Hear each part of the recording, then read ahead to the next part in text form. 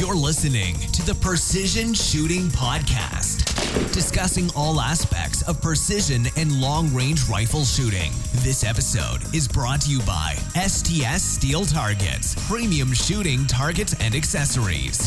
And now, over to your hosts. Well, hello and welcome to the Precision Shooting Podcast. This is episode number 67. My name is Rusty, and joining me tonight are a couple of, familiar voices, although they haven't been on a podcast for a little while. Those of you guys who have been listening for a while will remember Mr. Ben Johnson from the Armory. How are you, Ben? Good, Rusty. Thanks for having me. Appreciate it. Thanks for having me. We're actually at your place. You are. I'm feeling very welcomed up here actually right now. And also sitting here is Dan Inkle. G'day, mate. How are you? Oh, I'm good. You're putting your voice on differently for this episode. Yeah. So Dan's been on a couple of episodes. I think you guys have been obviously both on the Flinders one. Yeah, a little while ago. It was a good time. That was epic. That was the best podcast I've been involved with for a long time. I think you're referring to the Uncensored podcast. Oh yes, that one. Yeah, that was good. That was really good. The 2-hour uncensored one. That's right. That's right. And then we also, I think you both were on the one we did from the pub. Actually, that was you were both on that one. Mm-hmm. And I didn't see that one coming. No, you snuck me in on that one. I did. I said, "Hey, you get on." And and then also Ben, you've been on the one we did at Shot Expo in Sydney last year. Yep. So there's a bit of a history lesson. All the is there any other appearances that you remember? No, not that I can think of. No, but anyway, that'll do it. So you guys are perhaps familiar with these voices, but Dan does some stuff with Impact Dynamics, and Ben runs the Armory up north of Adelaide, and so two gentlemen who are fairly involved in the shooting side of things, and these guys might appear from time to time a little bit more if you guys are happy to. Love to have you on from time to time because you've got plenty of experiences. You think? Yeah, I talk to your people. We'll see how tonight goes. Yeah, no, that's very cool. So I wanted to ask you guys before we get into our main topics for the night is a little bit about your shooting experiences and maybe a little bit about some of the gear you're running. So Dan, start with you, mate. Tell us about some of the calibers you sort of are pretty familiar with or you run currently. What sort of stuff you're doing? I'm pretty much all about Ackley improved these days. Yep. Yeah, we know that. If you go back far enough, I've always had a 22 250, but seem to be using that less these days, so I'm thinking about rechambering it. Okay. I know, sorry, into Ben. 22 250 Ackley? No. Right. Might be a 7mm something, I think. Oh, wow. Yeah. Okay. And that's and what are you using mostly now? My 243 Ackley. Yeah, it's my workhorse. Yep. It's my go-to. It's the only thing really shooting at the moment. So that's right. You've got other guns that are not quite playing the game. No, but yeah, and I also have a 308 Ackley, which I'm still working on. We had some issues with dies and so forth, but it's an ongoing battle. But do you know the thing shoots and it's really good. I think it'd be really interesting once you do resolve these problems, because we don't want to bring up sore points with you right now. Yeah, sure. So once you do resolve those problems, we do a podcast about the problems you've had, because they've been interesting. It's been a real learning curve. Oh, totally. Not only just for you, but those watching in the background. Yeah. It's been kind of seeing stuff I've never seen before. Yeah, especially people doing wildcat calibers. You know. Yeah, I was going to say I've always been sort of mainstream. I've never been one for the custom and the hot rod stuff, and I've just sort of fallen in that hole somehow. It's all about that now these days. Yeah, fighting with things to make them work. Yeah, very good. And what your 243, which is your main one, what gun's that? It's just a Hauer. What do you mean just a Hauer? It's a Hauer. Just a good old cheapo Hauer. I've had it from new. Burnt the first barrel out, the factory barrel, which went a long way. I got over 4,000 rounds with, and it got hammered hard. I ran it hot. It spent its last probably 1,000 rounds of life as an Ackley, which I made all my brass from. And I'm surprised I got what I did out of it, because it was running, like light pills really fast. It's got a Swan barrel on it now, which is probably maybe got 1,000 rounds left in it. Yeah, okay. Yeah. And once that's done, it'll have its third barrel on, and the action's still going strong. Action's good, yeah. I've Nick Halliwell's trued it for me. Yep. We haven't had to fix anything on it. It's still going strong. Yeah, sweet. Yeah, very good. And what's it on?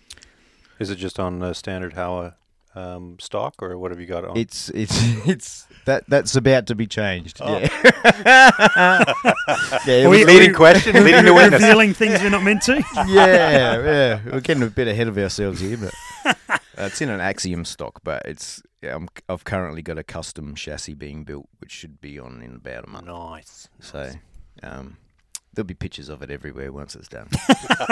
We'll make sure we share them out as well. Yeah, that cool. would be good fun. And Ben, what about you, mate? What are you running the most? I know you've been pretty excited about a couple of things recently. Yeah, well, I recently invested in a massive thing. I bought a Seiko M10, so that's been my dream gun for the last probably 7 years, I would say.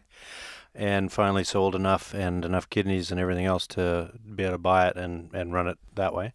Brilliant. I also started out with 250 as my favorite caliber. I actually Makes three of us. used to do a lot of roost shooting up north when I lived in Whyalla. So we used to go out and do a lot of culling up there just to help the farmers out. Yep. So, and then got into understanding a little bit more about long range and precision shooting and stuff like that. So instead of just having a laser beam like the 250 was, I wanted to see what the capabilities of some other guns were, and the M10 has just been really impressive. Yeah, because that's switch barrel, isn't it? Yeah, so you've got 308, 300, and 338 Lapua Magnum off of it, and the barrel switchover process takes about 5 minutes. Yep. Comes with its own torque wrench and toolkit and everything like that, so you'd expect for that much on a gun. But the loads and doing the load development on it, the results have been really impressive, really, really good. So. Yeah, okay. So I'm in love with that. I still love my 243 as well. That's probably the workhorse that I've got. I've got a Seiko 85 that I do most of my varminting with, and so that gets a lot of work. Yeah, excellent. Very good. And how's that 338 going? Because that's your most recent acquisition. Yeah, isn't it? yeah, it's good. It's really good. We did some fun 1,000-meter tests with it, and Tests. yeah, and it's just It shoots well. I'm holding 6 mil. Are you talking about the time I was here? Yeah, Yeah, at 1,000 meters, I'm like holding 6 mil, which is mental. And 15. When Dan was here, we were doing 15-mile-an-hour winds, and it was just like we're just looking at it, going, "What's that?" You know? Yeah. So what you're telling me is you haven't quite stretched the legs on it yet? No, Only 15 not mile at an hour all. winds. Not at all. No, there's plenty of time. Yep. Plenty of time to go with that. Yep. Fantastic. Excellent. And that probably brings us on to what do you guys shoot sort of on a regular basis? What type These of shooting days, do you do and stuff? steel. Steel? Yep. Probably the majority of it, yeah. Yep. And but sort of long range shooting, I guess, is majority of what you're doing? Yeah, pretty much. Yeah, and it's long range, either hunting or just target shooting or practice and that sort of thing. So. But you guys are both pretty keen varmint hunters as well, aren't you? Totally. Yeah, Yep. spotlighting and that sort of thing. You Yeah. did it. You would have Well, seen how many foxes are hanging on the fence on your way in. There's 4 up there at the moment. So yeah, I didn't because I couldn't see past the lights on Dan's car. Yeah. I had my light going. Oh yeah, did you? Yeah. So yeah, okay. Well, that's good. I guess there's so many. The story for so many of us is that's the case. Is that we get into the spotlighting and want to push it further and further. That's certainly Badco's story. Is that he sort of was going, well, I need to be able to learn to shoot further, and we do that, and then go, hang on, this is quite fun. This is quite good, and it really develops further and further. You catch the bug pretty quickly. It's very easy to do. That's for sure. So am I the only person, just made me think of something, who's been out hunting, seen a fox or whatever, and perfect chance to take the shot and gone, nah, too close. Like 100 meters away or 200. You've never done that, Ben? I've done that. You've done? Yeah. Like I thought it might be close. crazy. No way. You go too close. It's Yeah. like, come on, dude. You don't even have a chance. Yeah. I mean, there's one fox that was coming at us one night when we were whistling him up, and he was running at the spotlight. It's great when that And it was happens. like, okay, the trajectory is shrinking radically because he's going so fast. And it was like, look, if you want him, you can have him. 'Cause I'm not shooting that. That thing is dumb ass. So Yeah, I've seen that. I've had one coming at the ute. I had a mate on the back of the ute, and this thing's running at us, and I kept whistling, and my mate's going, make it stop, it's getting closer. And before long, it's like you could hear the fence, like going twang, twang, twang, because it's running. I'm like, it's coming to get you, man. Yep. Shoot. Yeah, that's right. It's a running zombie fox. us. Yeah, that's right. The shot was never taken. Exactly. I like that the fox was coming to get it. What's it going to do? Yeah, I know. Anyway. He was one of them guys you could play with, he believed it. New shooter. City boy. That's right. City guy. Sovereign. That's it. Yeah, that's right. Nice. And you know what, Dan? I'm not sure I've passed up a fox because it's too close. I've passed up other game because it's too close, but not a fox. Yeah, okay. Rabbits, goats, but I think I'm always happy to take a fox, sort of no matter what. Yeah. Yep. I think the reason I bare had hands is because or whatever, whatever we need. You put your rifle down and just use a shotgun if you're that close. I went through this stage of trying to shoot them further and further and record it, So I remember that stage. Yeah, out my way, I would see them all the time, and I would my job was doing a lot of farm work and stuff, so I could do recon and work out where that fox was all the time. He'd always hang out there, so I could set up a stage on a hill nearby, and so I would sometimes come across them when I didn't expect it and didn't want to, and 50 metres running across the road, and I'm like, no, I'll take him tomorrow morning and try and get him at 700 or So it was a something delayed stupid. harvest is what it was. It was Yeah, a I delayed think- harvest. Yeah. I think that's where the circumstances, because for me to go shoot a fox and be able to shoot, I can see them literally on my front lawn. Yeah. I've seen 3 of them out there, and I live in very much suburbia. But Yeah. to actually go and shoot one, I'd need to drive 45 to an hour away, really. Yeah. Yeah. And so if I'm going to see one, I'm going to different take it. I'm circumstance. going to take it. Whereas Whereas we could just Ben- walk out the door behind you there, and there then could have a actually be look. one in the shed behind That's us. right, exactly. So fair enough. So that's perhaps why I've never passed up I've certainly missed foxes. I've not intentionally haven't we passed them all? up. Yeah, we all Yeah. have. No kidding. Well, hang Yeah. on, we don't miss, do we, Ben? Yeah, I do. It's only, Gonna that admit didn't work. Yeah. there's 2 honest people in the room. Good, excellent. And Ben, we were up in Brisbane a few weeks ago. How long? Yeah, We were. What is it? 3 that's weeks. nearly a month. 3 weeks at least. Yeah, Yeah. yeah. Exactly. Yep. And I know we touched on it with Greg last episode, but how did you like the show? Was there anything that was notable? I mean, we mentioned I think the other week about the Victrix rifles and a couple of bits and pieces. Was there anything that grabbed your attention that was out and kicking about?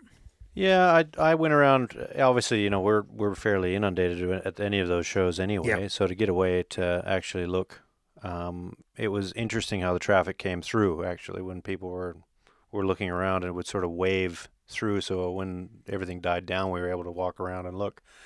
There was some. We went and had a look at the push button return centerfire rifle that's now making an entrance into the market. Okay. Where it's basically. Is that orange coloured? Well, no, orange there's back? not an orange. It's like it looks like an 870 Right. shape. So it's just like any most semi-auto rifles. Mhm. Except what happens is on the return, you push a button on the right-hand side, it drops the lever, and then rechambers the next round. So Yep. Stewie and I went and had a look at one of those when we were there, and interesting concept. It's definitely set up more for a boar hunting type rifle engagement, like you Sure. want a quick Yep. follow-up shot and all that sort of thing, or else you're going to get tusked or whatever. So very, very European in the way it's Okay. set up, very much like the Morale, I think it is, that yeah. Winchester are doing. Yep. So very beautifully made, though. Like, the walnut stalks and the engineering on them were really nice. So that was cool to look at one of those. And we just played with it briefly to have a look. It's always good to see familiar faces in those shows. So seeing all the usual other companies that are there and being able to catch up with them and the Lithgow guys and be able to talk with them and what they're going through and what they're doing, even though I think one of them was just coming for guest speaking. Just showing off. Really. Yeah, I think he was just showing off, really. So, which is great. And then I went and had a look at the, I know I'm going to get this wrong, Outer Edge projectiles as well. Yes. And I went and had a really long chat with him about some of because obviously getting into the 338 and 300 long-range shooting, I wanted to have a chat about his projectiles and twist rates and all that sort of thing, and it was really cool. He's a very knowledgeable man. Yeah, absolutely. And yeah, we're going to continue to grow that relationship, I think, too, to see what it's like and what progresses from it. So yeah, well, so with Projectile Warehouse is now stocking them. Beautiful. And they should be in stock later this week. Excellent. So if you're needing some of those, check out them. But you're right, they look really good. And certainly keen to sort of get some down range and spend some time. Yeah, exactly. Using some. And they're also not, for what they are, they're not ridiculously expensive. No, I was very surprised. Yeah, compared to the competition in that, and you got to remember it's within that category because they're monolithic projectiles. And they're quite well priced and local, meaning the availability should be a lot better. So it'll be interesting to see how they go. Keen to try them. I'm planning on trying them in my 338. Yeah, I want to see what they look like too. Yeah, as well as maybe the 260. Yeah. Could be good as well. Yep. So now that rifle you're talking about, was that the Riverman OAF? Does that ring any bells? No, I think it's an interesting. It's an interesting name. I'll find out while you're talking to Dan, and I'll bet you I'll get to it in a second. I'll Google search it as well. Nice. And how was Shot Expo for you, Dan? Well, I just fell asleep. I wasn't listening because I wasn't there. Sorry. So I was out here missing foxes. Yeah. And I thought you didn't missed miss. it I thought you didn't miss all. foxes. Apparently I do. So. Oh, okay. All of a sudden Just got trying to humble. make you all feel better. Oh, brilliant. Excellent. So Ben has not been able to find what this gun is called, so we shall move on from that, and he'll probably be distracted throughout the podcast now. Moving on, Ben. Moving on. For that. I'm not going to move on. I'm going to message Stewie right now to find out so he can freaking let me know. Stu was going to can actually be here tonight, but then had a parenting class on. Just tell everybody. You'd be like, Rusty! And I sort of was going to say to him that, mate, whatever, hey, 2 hours or something for your parenting class, you're not going to learn enough about parenting in 2 hours. Right. It's not worth it. We'll teach you more. We're all dads. We'll teach you more in an hour of podcasting about parenting. I mean, just trying to keep you two in line is challenging enough. I mean, Hey, that's right. Amen to that. Okay, we'll see what happens. Message sent. Message sent. We're underway. Cool. So, move on. We shall. Is there anything you guys wanted to make mention of? Any? I could go at coffee. Yeah, good. We'll have to come back to that. Oh, the look I got. My wife already gave you one, pal. That was a look of, you can make your own damn coffee. That's right. You know where the coffee pot is. I hope you bought your own coffee because that's the only way you're getting some. Yeah, good. So, but nothing else apart from beverages that you want to make a mention of? Any equipment you guys are staring down or anything you're working on or anything along those lines? Oh, I got the Radius, Silencer Co. Radius working on the M10 at the moment now. It's really cool. Nice. Re-zeroed it the other day. Oh, speaking of which, that's the one I keep mentioning that I ordered from you and never got, but also we were on the second Irish pub when I ordered to. That's right, yeah, that's right. I'm still waiting for sort that payment to go through. It just never happened, so that's why it just never eventuated. Badco keeps reminding me that I perhaps should have bought it up with you the next day. Yeah. Which is the probably, Irish pub's not a good idea. No, especially the second Irish pub. So no, that's it's right. probably fair call. But anyway, now I've told you about it, and now we can ignore it for another 3 months. Yes, well. So, but you've got one that's working well. Yeah, they're working really, really good. So I've been doing some day tests and night tests with it. Mm-hmm. It's called a Venroy Caron. Is the rifle? Verny Caron. That's the one. Yes, that's the rifle we looked at. Where's that made? Italy or something. Yeah, Europe somewhere. I think. Yeah, I made that up. He thinks he spelled it wrong on the message, so that's fine. But yeah. Yeah, I know the ones. Yeah, they do look good. They're just, it was a pretty gun. I don't know, practically probably not a long-range style rifle. Why are we talking about it? It's a really, it was a really Dan's lost interest. small barrel as well, like a real sporter, lightweight barrel on it, so. Dan was fluted. That rest my case. Dan doesn't go well with thin metal. As we found out before, he couldn't open the pack of Oreos. Oh, yeah, that's right. Yeah, it was too thin for him. He's trying again. He still can't get the damn thing. Help him out, Ben. All right. Well, guys, if there's nothing else to bring up, we are going to move into our topic for the night, which is basically along the lines of: do you hold or do you dial? Yeah, that's the gun. Yep. I can see. Yep. I remember it. I've seen it. Beautiful. Let it go, Ben. So back to the topic. Did you say I found it? He's so proud about the fact. Leave me alone. I found it. Thank you, my friend. I had to message someone Stewie, to get them to remind me, but thank you, Stewie. Yeah, thanks, Stewie. Enjoy he your does this, Rusty. He'll just talk over you. Enjoy your parenting course. See, the really good thing about that is I can just mute him pretty quick. Oh, cool. Look at that. There we go. Mr. America, can you hear me?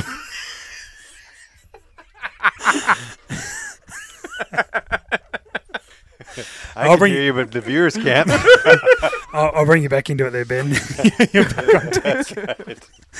Oh, good. Okay. So, I don't know if you heard the topic mentioned, but it was a few minutes ago. Really? Yeah, we got distracted. I was still looking at the thing. Yeah, Yep. good. Yep. Good. And it was about, do you hold or do you dial? Now, of course, talking about scopes and adjustments and such like that. So I guess there's two main ways of applying that information you have is some people will dial up their turrets up and down and left and right, a bit of both or whatever it is. Then others will hold. They'll use their reticle entirely. They won't touch their turrets, and away they go, and they'll point where they need to with their reticle. Generally, the Christmas tree reticles are more favourable for that sort of thing. And then some people do combinations of both. So what about you guys? What do you do? All three. Dan? Yeah, okay. All right. I said this wasn't going to go long. You said this was going to be a small... talk about here, right? I knew it would happen. All right, so hunting environment. Okay, let's... I'm out shooting foxes at long range, right? I would almost never dial wind, all right? Mm-hmm. Now, if I was... I shoot a 243 and a 308, so if you're shooting really far, you're out past transonic, and it's very windy, it's going to be a lot of wind to hold, right? So let's say I use a NXS with MOAR. If I have to hold something like 13 MOA or more, I'm going to dial that on, soak it all up, get back into the middle of my scope. I don't want to be holding out right on edge of scope. I want to be in the middle of my glass. It's probably the only time I would dial wind. Okay. Yeah. Cool. But you generally will dial your elevation in that environment? Yeah. Cool. Yeah. All right. Ben, what about you, mate? In that hunting environment, let's say varminting or something like that, what's your main course of action? Yeah, well, a lot of the varminting that I've done in the past, I've only done hold anyway. So I'll do a holdover because most of the spotlighting, one of my longest shots at night with a spotlight was 454 meters. Actually, I think the bullet is up. The casing is there. Is that meant to be proof? It's meant to be proof, yeah. Because I can see it. Because and the photo is behind you, proof. actually on the wall of death that I've got. It is there. So I just did a. Is that the one of you looking disappointed and dejected? Yeah, that was the other one. That was that was what I ate just before. But no, it's so. What with that sort of environment, because it's a quick target acquisition. Yep. I would not sit there, whistle, whatever. I'd just hold and let go, and then shoot. What reticle? I'm using MOAR in mine too. Yeah, cool. Yeah, so I got an XS with mine, with the 243. I reckon I was going to say that night we went out and I used Yoseko. Had a. Yeah, it was identical. Yep. Yeah, that's right. So that's one of when we're talking long range. Let's move on to sort of long range. Long range, obviously, our last podcast that we were on with the Flinders trip I was quite upset with. I could see. No, I wasn't upset. I could see the limitations of the gear that I was running. Right. To the point where I was doing more holdovers than I was dialing. Because of. I suppose they just did not have the magnification, first of all, to see the target. If I was then so I had to hold magnification back so that I could see the holdover. That's right. Yeah. Because you really weren't dialing. Both of them were second focal plane as well. Mm. So did you not have enough elevation? Yeah, pretty much. Okay. So I'd run out of elevation straight. Yeah, you didn't have enough. And I peaked out real early. So I was like, man, it was doing it tough. It was very tough. Yeah. So it was one of those things. And then I didn't have the two. I realized I had to swap around a lot of my gear too, because I had a couple other different brands on my bigger guns that I should have swapped out for the ones that I was using more so. So I had a 300 Win Mag Tikka Tactical that I had that I put a second focal plane high magnification scope on.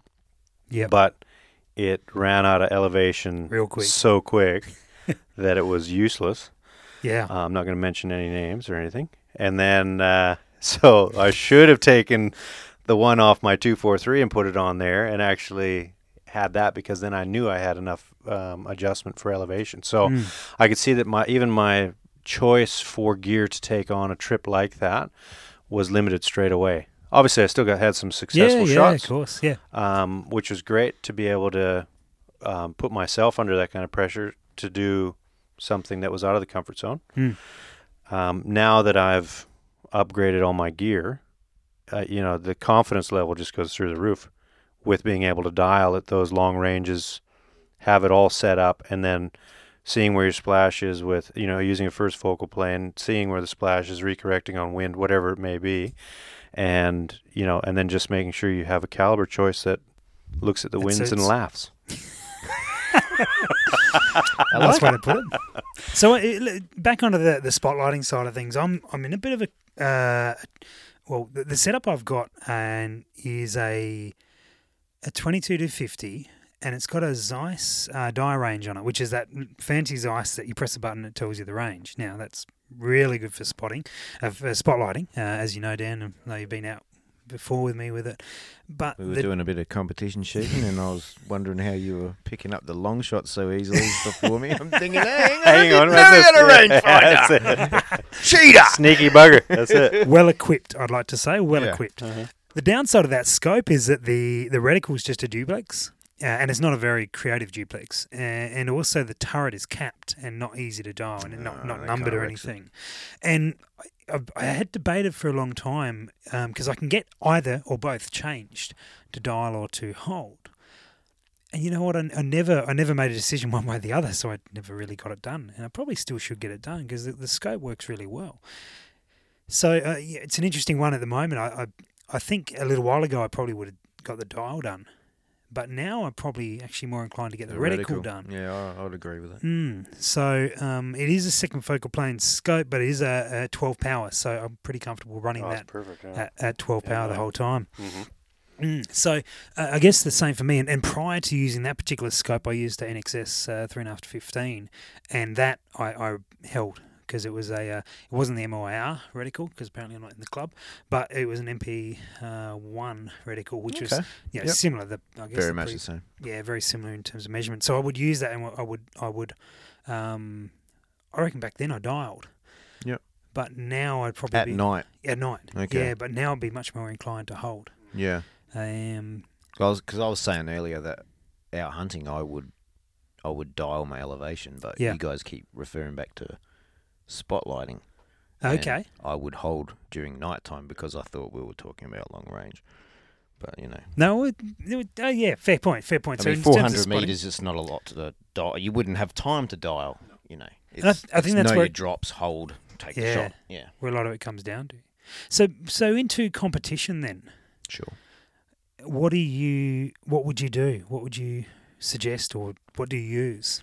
In competition, I will dial whenever I'm more comfortable with dialing, I think. So whenever I have the chance, I will dial. But certain ranges only though, right, Dan? Anything over a certain range and above, right? Because if up to 600 meters, your hold off by heart, it's not going to be... I'll still dial. Yeah, okay. Okay. I mean, might know the data most off by stages heart. will give you enough time to dial. Yep. If time is of the essence, or I'm not allowed to dial, I'm capable of holds. I think I like to hold center a scope. PRS skill stage 4 is one where you're not allowed to dial. We sort of had a run through of that on the weekend. Yeah. And how'd that go for you? Was that? That was good. I had no trouble with it, and it was kind of cool to get it because I hadn't used holds only and not been able to not touch my dials for a while. So when that stage we went through Course of Fire, I was like, okay, I haven't done this for a while. Cool. I remember how to do this. Everything's going to be fine, Dan. So come back to that for competition then. Sure. You say you dial your elevation. Mm-hmm. Clarifying, it is only elevation. What do you do wind-wise? Same as hunting. It's just always hold wind. Hold wind? Yeah, I don't like unless to get it's an locked into extreme wind. amount. Exactly. Yeah. Which is usually for the extreme long range shots, and you've got time to dial your wind. You got time to think about, make that more educated wind call, dial on the extreme amount of hold you might need. But on the fly, comp, hunting, whatever, it's always just holds. I don't. Yeah. Because even if you're dialing on that wind at extreme long range, the second follow-up shot is usually hold anyway. Yeah. Because you're not going to sit there and you might make a wind call and you blah blah blah. Oh, I think Yep. I'm about 4 MOA. I'll dial that on and get ready for the shot. And then a big gust comes. Well, where am I now? Now I'm dialing back. I'm dialing forward. I'm getting lost. Holds are the way to go. Don't get locked into that call. I think That's it. that's my preference anyway. What about you, Ben? Are you similar in that sort of more PRS style environment? Yeah, I think so. I think I would dial more so than hold on those sort of For elevation or windage? Or? For elevation, I don't think I would. I think I would just hold wind as well. Mm-hmm. Just because it's one factor that if you're at max power or anything like that with the gear that I'm running now, I think it would be much easier to recorrect than farting around with a windage dial anyway. And then especially if not only that, I mean the first PRS stage that I shot was an epic failure anyway, because remember I hadn't dialed in, or I hadn't put in the information properly into my dope, the doping. Like I didn't have the 50 MOA elevation that I already had. Yep. I hadn't accumulated any of those other factors in scope height. That was the main one. Yeah. Because I think I had it like 1.5 inches and it's actually 2.85 inches above the barrel. Right. Which makes a massive difference when you're shooting 400 or 500 meters. So, huge mistake. But so that It just gets a lot of people. That one. Yeah, well, the one I like is when they put in millimeters rather than inches, or vice versa. Yeah, simple mistake. Yeah, that always happens. Exactly. Yeah, your thing's 12 inches above your. Wow, that's amazing. But yeah, so that was one of the things you can then. It's easier to correct when you're doing two different ranges. Sure. By dialing the second one, you're just worrying about your elevation. I'm not then going to worry about if there's, let's say, that one stage that we had with 3-stroke out there. Sure. As it went around the curve, the wind was reacting different out in the open paddock than it was next to the tree line. So it's like, okay, well, the wind's going to be slightly different, but I can handle that. Yeah. You know what I mean? So. You just made me think of another thing where you might dial elevation and hold as well. You may be running a stage where you got 2 targets and you might dial for the one. Yep. You might be alternating between the two. This is my next question. Both techniques. Yeah, this is my next question is the combination stuff. So, look, I generally used to dial for a lot of this stuff. Yeah.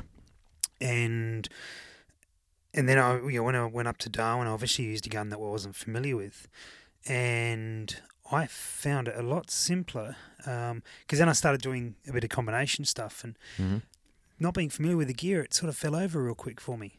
So I just went, I'm just going to hold everything because at least that way I know what I'm doing with everyone. Yeah. And from there, I did a lot better by doing that process. So I didn't bother about dialing, and I was using a scope I was not familiar with. So it worked. I found it worked a lot better to hold, and the reticle was appropriate for that. It was quite a useful reticle for that. Although it was like a not duplex. It wasn't a Christmas tree reticle, is what I'm trying to say. It was like an MOA, or sorry, it was a Mil-Ar or something like that. Yeah, but it was quite populated with information, but it wasn't wide in the windage stuff. Yeah, sure. And whereas I use the in the Carlas the SK MR3 to Anna 3, which I find very very useful to use in holding. So I guess I've gone to hold, and I've seen a lot of guys fall over trying to do combinations of both, and I've been in that process myself, and I think if you got really familiar with doing it and you're really conscious of doing it, but I see a lot of guys do it, and then they've dialed up a mill and they shoot a target and then they hold the next one and then they go back and they hold again, but they hold from 0 up rather than remembering they got a mill dialed in. And it's quite an easy way. It's not something that you can do on the fly, on a spare at the moment. It's something you need to really practice a bit. Yeah, well, PRS pressure environment too always makes you think about. You got to think about everything. Which is awesome. Yeah, absolutely. And so I think often people are asking which one should I do, and I've seen good shooters use both. Yeah, well, my answer to that would have been practice both, because a situation can come up where it can be either. So different stage, or whatever. You can adapt to anything, really. Yeah. Well, I even had to do that where I dialed half of it, and then held the rest because my scope's limitations. And that's another one. Yeah. I found that last week we were putting that 260 out to a mile or just over, and I didn't have enough elevation. The scope only just shy a couple of mil, but I actually I dialed in. Look, I think it was about 26 mil or so. So I dialed in 24 or thereabouts, and I held 2. And it was quite windy.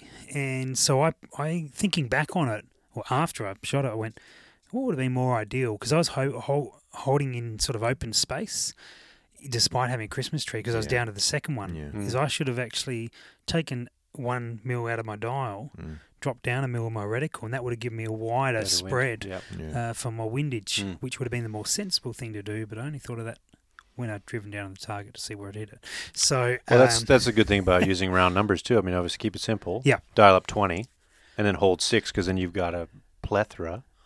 Yeah, and I find myself doing that. Yeah, I'm always looking for easy numbers. Yeah, well, that's right. Easy numbers to do, because then you're just worried about the little one. If I've got like a 0.4 or a 0.8 or something like that to worry about, I dial it.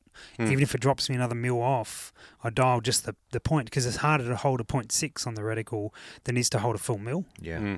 And generally we'll find for that larger one. It's funny how you think of these things afterwards when you're not. I thought of that anymore. During it. Yeah, that's right. I only went 2 mil, not 3 mil hold, and it would have worked better with the reticle, I think. So, yeah, but anyway, that's what I found. So I guess we're trying to battle with that thin metal again. Get those Oreos out. Tell me there's 2 left. Sweet. There you go. Get into it. They're good. Be better in coffee though. There's that look again. There's that look. He loves it. He's used to it. Yeah, I know. So I guess we do get that question from time to time: is do I hold? Do I dial? And the answer's that they both work. Both of them work as well. Really, I think if you're gonna really shoot a long way, you want that ability to be able to dial. Yeah. Because it's certainly, you could argue. You could argue that reticle is more accurate if it's a well-etched reticle and set right. But, it has to be. Well, it doesn't have to be, because it's not etched perfectly, or it's not set correctly. From the get-go, it's more accurate. You'd hope so. Yeah, because there's always going to be tolerance within your dial. Totally. That's not going to be sort of lining Which up can all be worked out, but correctly. Yeah, absolutely. You can work all that out. But that's certainly something to consider. Is there any other times where you'd sort of think of dialing, holding, or anything along those lines?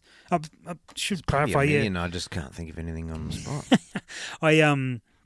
At wind, I'm like you guys. I very rarely dial wind. If I'm seeing a pretty constant over 10 mile an hour wind for the day, I might dial in a bit of maybe a couple of mil, just depending on distance. But I'll dial in an appropriate amount, soak it up. So I'm still holding wind, but I'm holding from a certain point, like a 10 mile an hour baseline. And then I find that I'm my turret only goes X amount of mil dialing one way or the other, so it doesn't go all the way around, so I can't end up on the wrong rotation, which is useful. That's pretty good. Yeah. You'd never end up looking like one of them idiots. No, I do that quite often. In fact, regularly. But doesn't always have to be with shooting. That's it. You'd know all about that, Ben? Mm-hmm. Yes. Good. Did I miss something? No. Just Brisbane. Tell me. I'm not sure we're allowed to talk about much of Brisbane. Yeah. Otherwise, Vadco might sue us. Yep. But anyway. Doesn't sound shooting related. No, it's not. Yeah, not really. Not really. There was a gun expo there. That was part of it. I think one of the, getting back on subject, is that... why would we do that? Yeah, why would we do that? I think the other limitation I found personally when we were on that trip with the limitations I had with the scopes was not being able to, like you said, if it has a capped turret on it, it's one of those things that you really don't want to expose a huge amount because it's not necessarily, you don't have a cap in your pocket for one. Two, it's one of those things that it's probably not set up to dial like a tactical turret. Yeah. You know what I mean? So yeah, look, there are some cap that will dial well, but you're right. In general speaking, it's not that same. They're not really designed usually to do that. So so that's one of the things I found was limiting. But then when we were starting to shoot long range, it was like, well, lock it in at 10. Mm-hmm. So then I know. Yeah, that's your certain distance. Then it's a certain distance, and that's then got you 10. Yep, and then I can do an easier hold from there. So that was just one of the other selection things that I looked at, because even the one that was very limited had a turret on it. Yep. No numbers, no nothing, just dots. Yep. Which then made it even more difficult to return, didn't have zero stop or any of that sort of thing. So it was just it was a nightmare, really. Yeah, and I'm trying to get it out of my memory, actually. You keep bringing it back up. I know. I've got it on my 22 now. One of the I think one of the things that comes across is equipment that's suited for the task as well, because we've talked about. Actually, I'm not sure we talked about. We were talking earlier about a guy who was shooting with us on the weekend, and he had a duplex reticle, trying to do a tactical type shoot, a PRS style shoot, and it makes it tough. It makes it tough because you're dialing everything. There was that one stage we ran, which was you could only hold. Yeah. And that would have been tough. That would have been real tough with just a duplex, particularly one if he's not familiar where they go. Now, you can certainly make a duplex work for you if you set it up appropriately, and you can sort of make it work fairly well. Yeah. But it's not going to be not as ideal as having the appropriate setup. And then, we talk about Ben and the things he's trying to forget about not having enough ability to dial. It's a really good 22 scope. Yeah. It's an awesome 22 scope now. And not having that full ability to dial. And I know, actually, we saw that with some guys last week or so, where they had perfect, sensational scopes. They were using mixture of Nightforce and Carlos and something else, and the scopes were really good. The guns were really good. Everything was fine. There was nothing in their mounts, no adjustments, and so they were struggling to dial beyond 1,000 meters with guns that were capable and truly capable of it. And just to prove the point, maybe it was a bit of a one of those moves, but I sort of said, well, guys, you and I have the same scope for the two lads that did. Put my gun next to them and said, dial my turret up, and then they got 24 mil out of it, and they went, right, how'd you do that? So we talked about, canted proper setup. Yeah, real good setup. So with canted rail and a canted mounts as well, and sort of a lot went on. They've gone, that's. It's no equipment failure here. We just haven't quite got the right equipment for what we're trying to do. To be fair, prior to that, they'd never done it, so they didn't know what they needed. Yeah.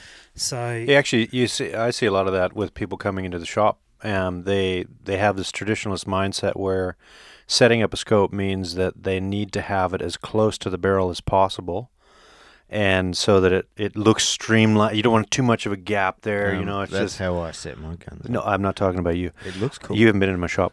Anyway, you're not welcome in the shop. That's right. But they have this traditionalist view where they think that you can't. It has to be low. It has to be nice and tight, because if you put too much elevation on it, they're worried about flex, and they're worried about all these other aspects of what's going to happen to their shooting.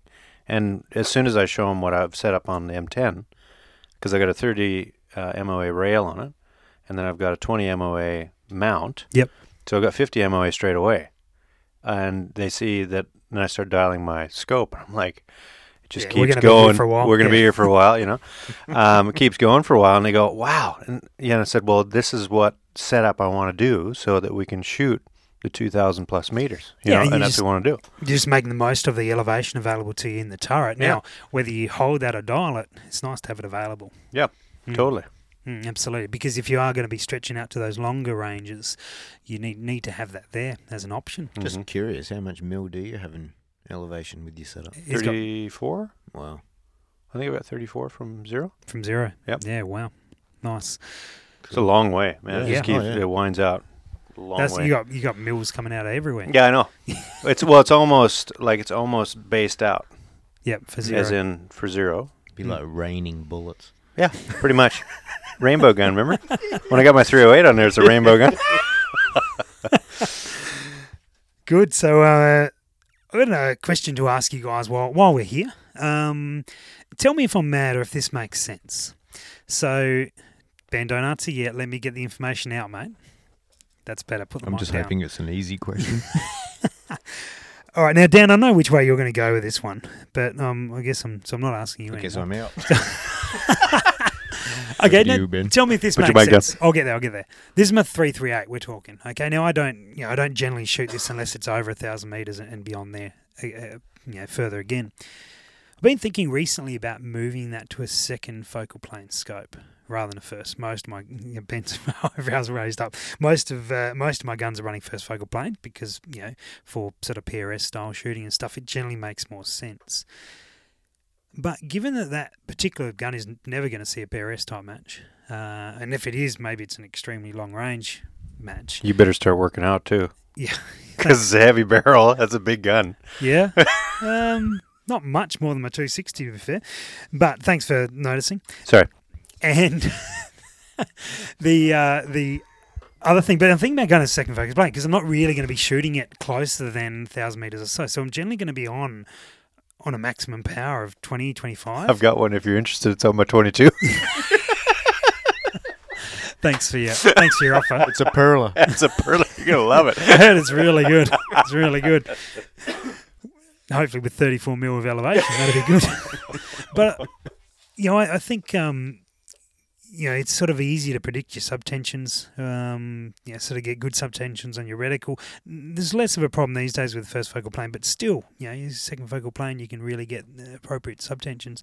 Running at maximum power and generally they're a bit cheaper for the given manufacturers and such. Yeah. Am I mad? Is that sensible? Is it silly? What do you guys reckon? I think it'd be fun to try. I think it would be interesting to see, like you said, with cost-effective abilities to be able to use what you're going to be doing out at longer range. And like you said, if you have if you have a really good reticle on it, then I wouldn't suggest doing like a Plex or anything like that because you probably won't be doing very much with that if you even if you set it up well. No, it'd be an appropriate reticle, but it'd be a reticle tuned for the top power. So it'd be arranged at say 25 power, let's say. Yep. Do you think I'm going to find many situations where I'm going to be at 1,200 meters and not be running max power? Let's say it's Yes. 25. Yep. Yes, but it's rare. Mm-hmm. Depending on the quality of glass. But Well, let's say we're not skimping out on. We're going to get something good. okay, yeah, cool. Yeah. So we're at the top end, but we're still second focal plane. The only way I can see it biting you is bad conditions with Mirage. Yep. And you need a wind down mag to cut through it. But that's pretty rare. It's happened to me once. Yep. Where I've wound down. I've certainly encountered that, Yeah. and that's the only reason I can think it's of. present in my mind. Yeah. Second focal plane will burn you. Yeah. Ben? Yeah, look, that would be obviously one of the limitations. I don't see anything else that's a huge... I mean, if it's set up correctly, like what you're talking about with having the right...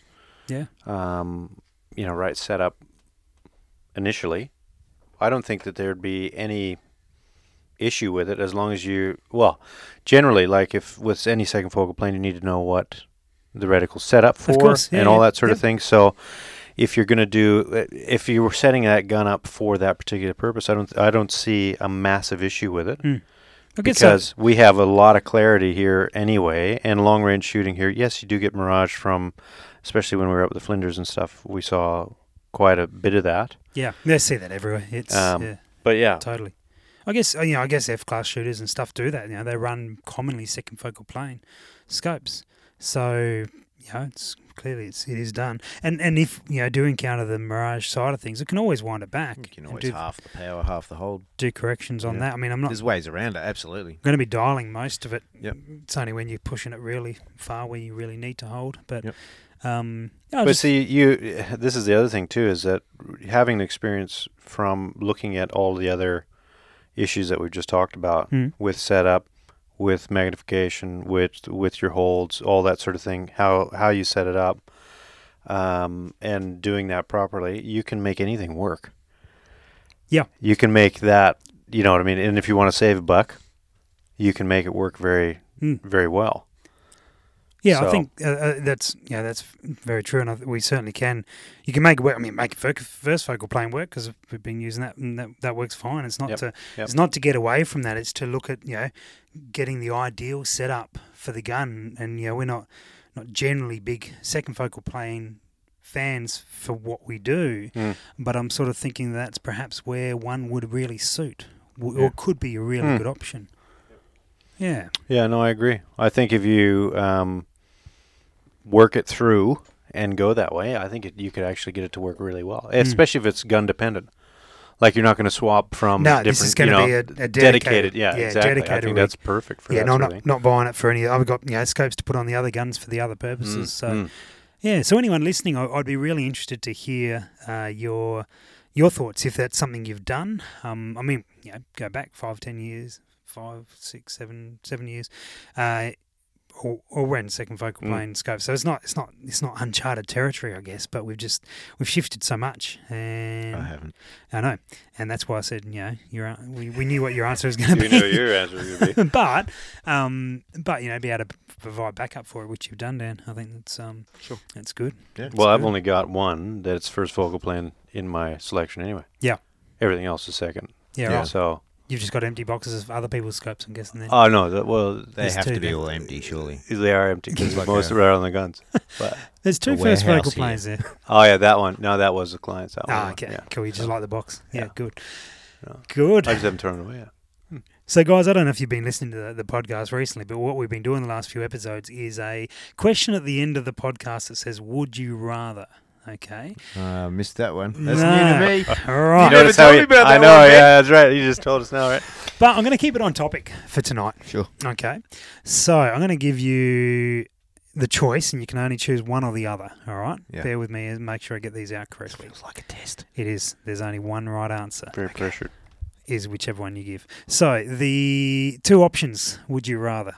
Would you rather get a scope that has really good turrets? Excellent turrets and really reliable and repeatable and stuff with a duplex reticle? Or would you like the reticle of your choice, doesn't matter what it is, but it's capped and pretty useless turrets? They're reliable, but there's no numbers on them to dial. You can just use them to get zeroed. I think we've answered this. Reticle of your choice. Tell me what you're doing. Reticle.